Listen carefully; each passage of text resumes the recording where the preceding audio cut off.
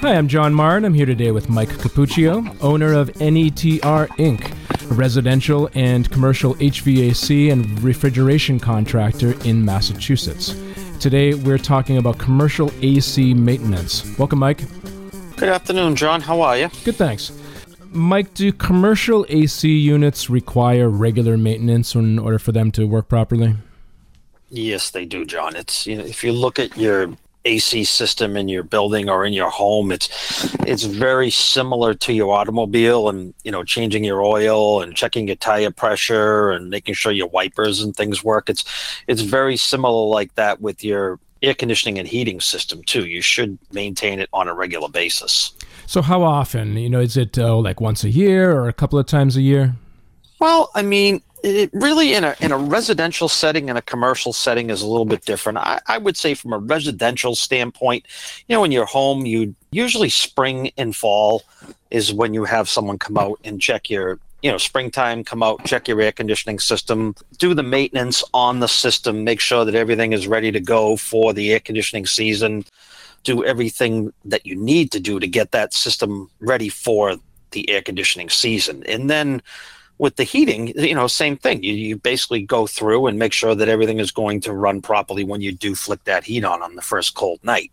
So spring and fall on the residential side. Commercially, it's a little bit different because you do have a lot of people in an area, and we recommend with commercial HVAC that it's 4 times a year, basically at the beginning of every season. With that, it's more like there's 2 major inspections. Like with residential, there's one in the spring and one in the fall.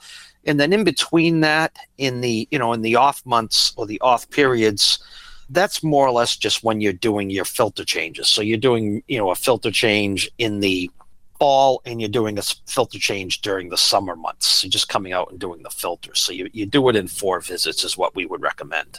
Right. Spring and fall are the big cleaning and things like that. And then in the summer and the winter, you're just coming out and replacing filters and things like that. That is correct, okay. Yes.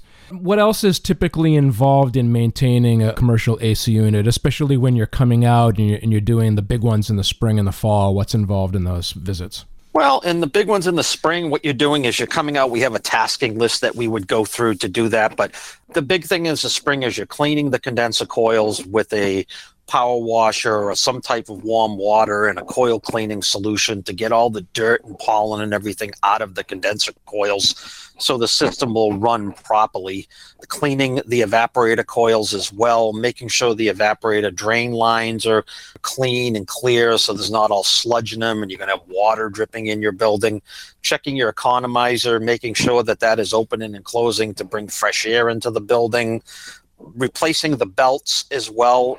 Most commercial AC systems do have belts on there that drive the evaporator fan drive motors. So belts would get replaced once or twice a year, most of the time spring and fall on that major maintenance. And just an overall check of your charge, make sure that there's enough refrigerant in there to have the system cool for the air conditioning season. And then in the heating season, you want to go in and make sure that the burners are clean and that they're burning properly and that there's no cracks or any holes or anything like that in the heat exchanger that could cause any carbon monoxide inside of the building. So the 2 major PMs that are done are the spring and fall. And then, like I said before, is in the summertime, come out, change the filters too. Obviously, all of these 4 visits, filters get changed as well. Right. But those filters would get changed on the 2 minors. So 2 majors, 2 minors. Majors probably take a couple hours on each unit to do, and a minor would probably take an hour to 45 minutes for each unit to do. Okay. And we're up here in New England, and I grew up with that old adage, if it ain't broke, don't fix it, right? So, how does getting regular maintenance done every quarter, on a commercial AC unit, does it really help to keep it from breaking down, and does it cut down on those repair costs over time?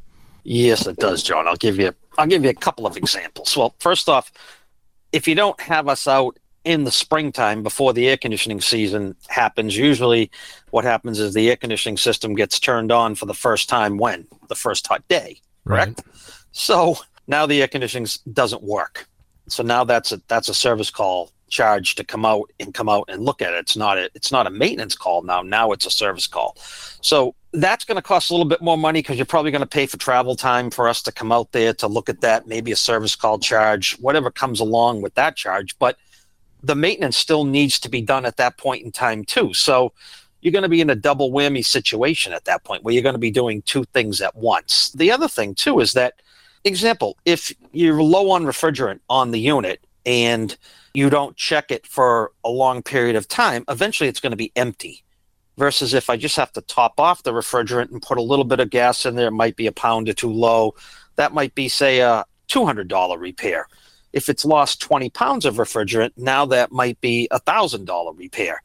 So you're saving money by looking for leaks, things like that might happen.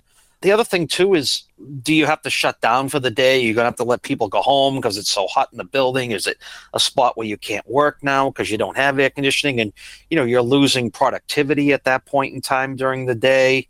Again, cleaning condenser coils just from a point of energy savings and not, by doing that, you're probably picking up around 10 to 15% just in energy savings from the amount of electricity that you're using by having the system run with the proper pressures and not running at a extremely high discharge pressure, which makes the unit draw more amperage and uses more power. So keeping the unit maintained definitely does save you money.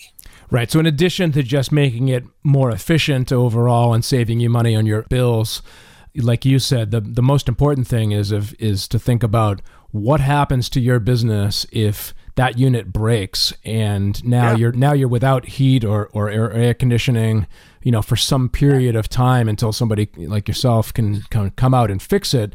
That cost has to be figured into, it's not just the cost of the repair, it's the cost of that downtime as well. Oh, yeah. I mean, example, too, like, a broken drain line on the outside of a unit, a broken PVC drain line from the wintertime or whatever. I mean, you catch that on a maintenance when you're out there. That's a $25 repair when we're out there doing maintenance versus water leaking in the building and, destroying ceiling tiles, everything else that gets wet above there. And most times what we see is something from a small repair during a maintenance usually ends up going to a larger repair that ends up costing more money later on, either with downtime or damages.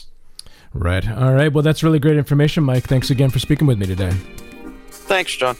And for more information, visit the N.E.T.R website at netinc.com or call 781-933-NETR. That's 781-933-6387.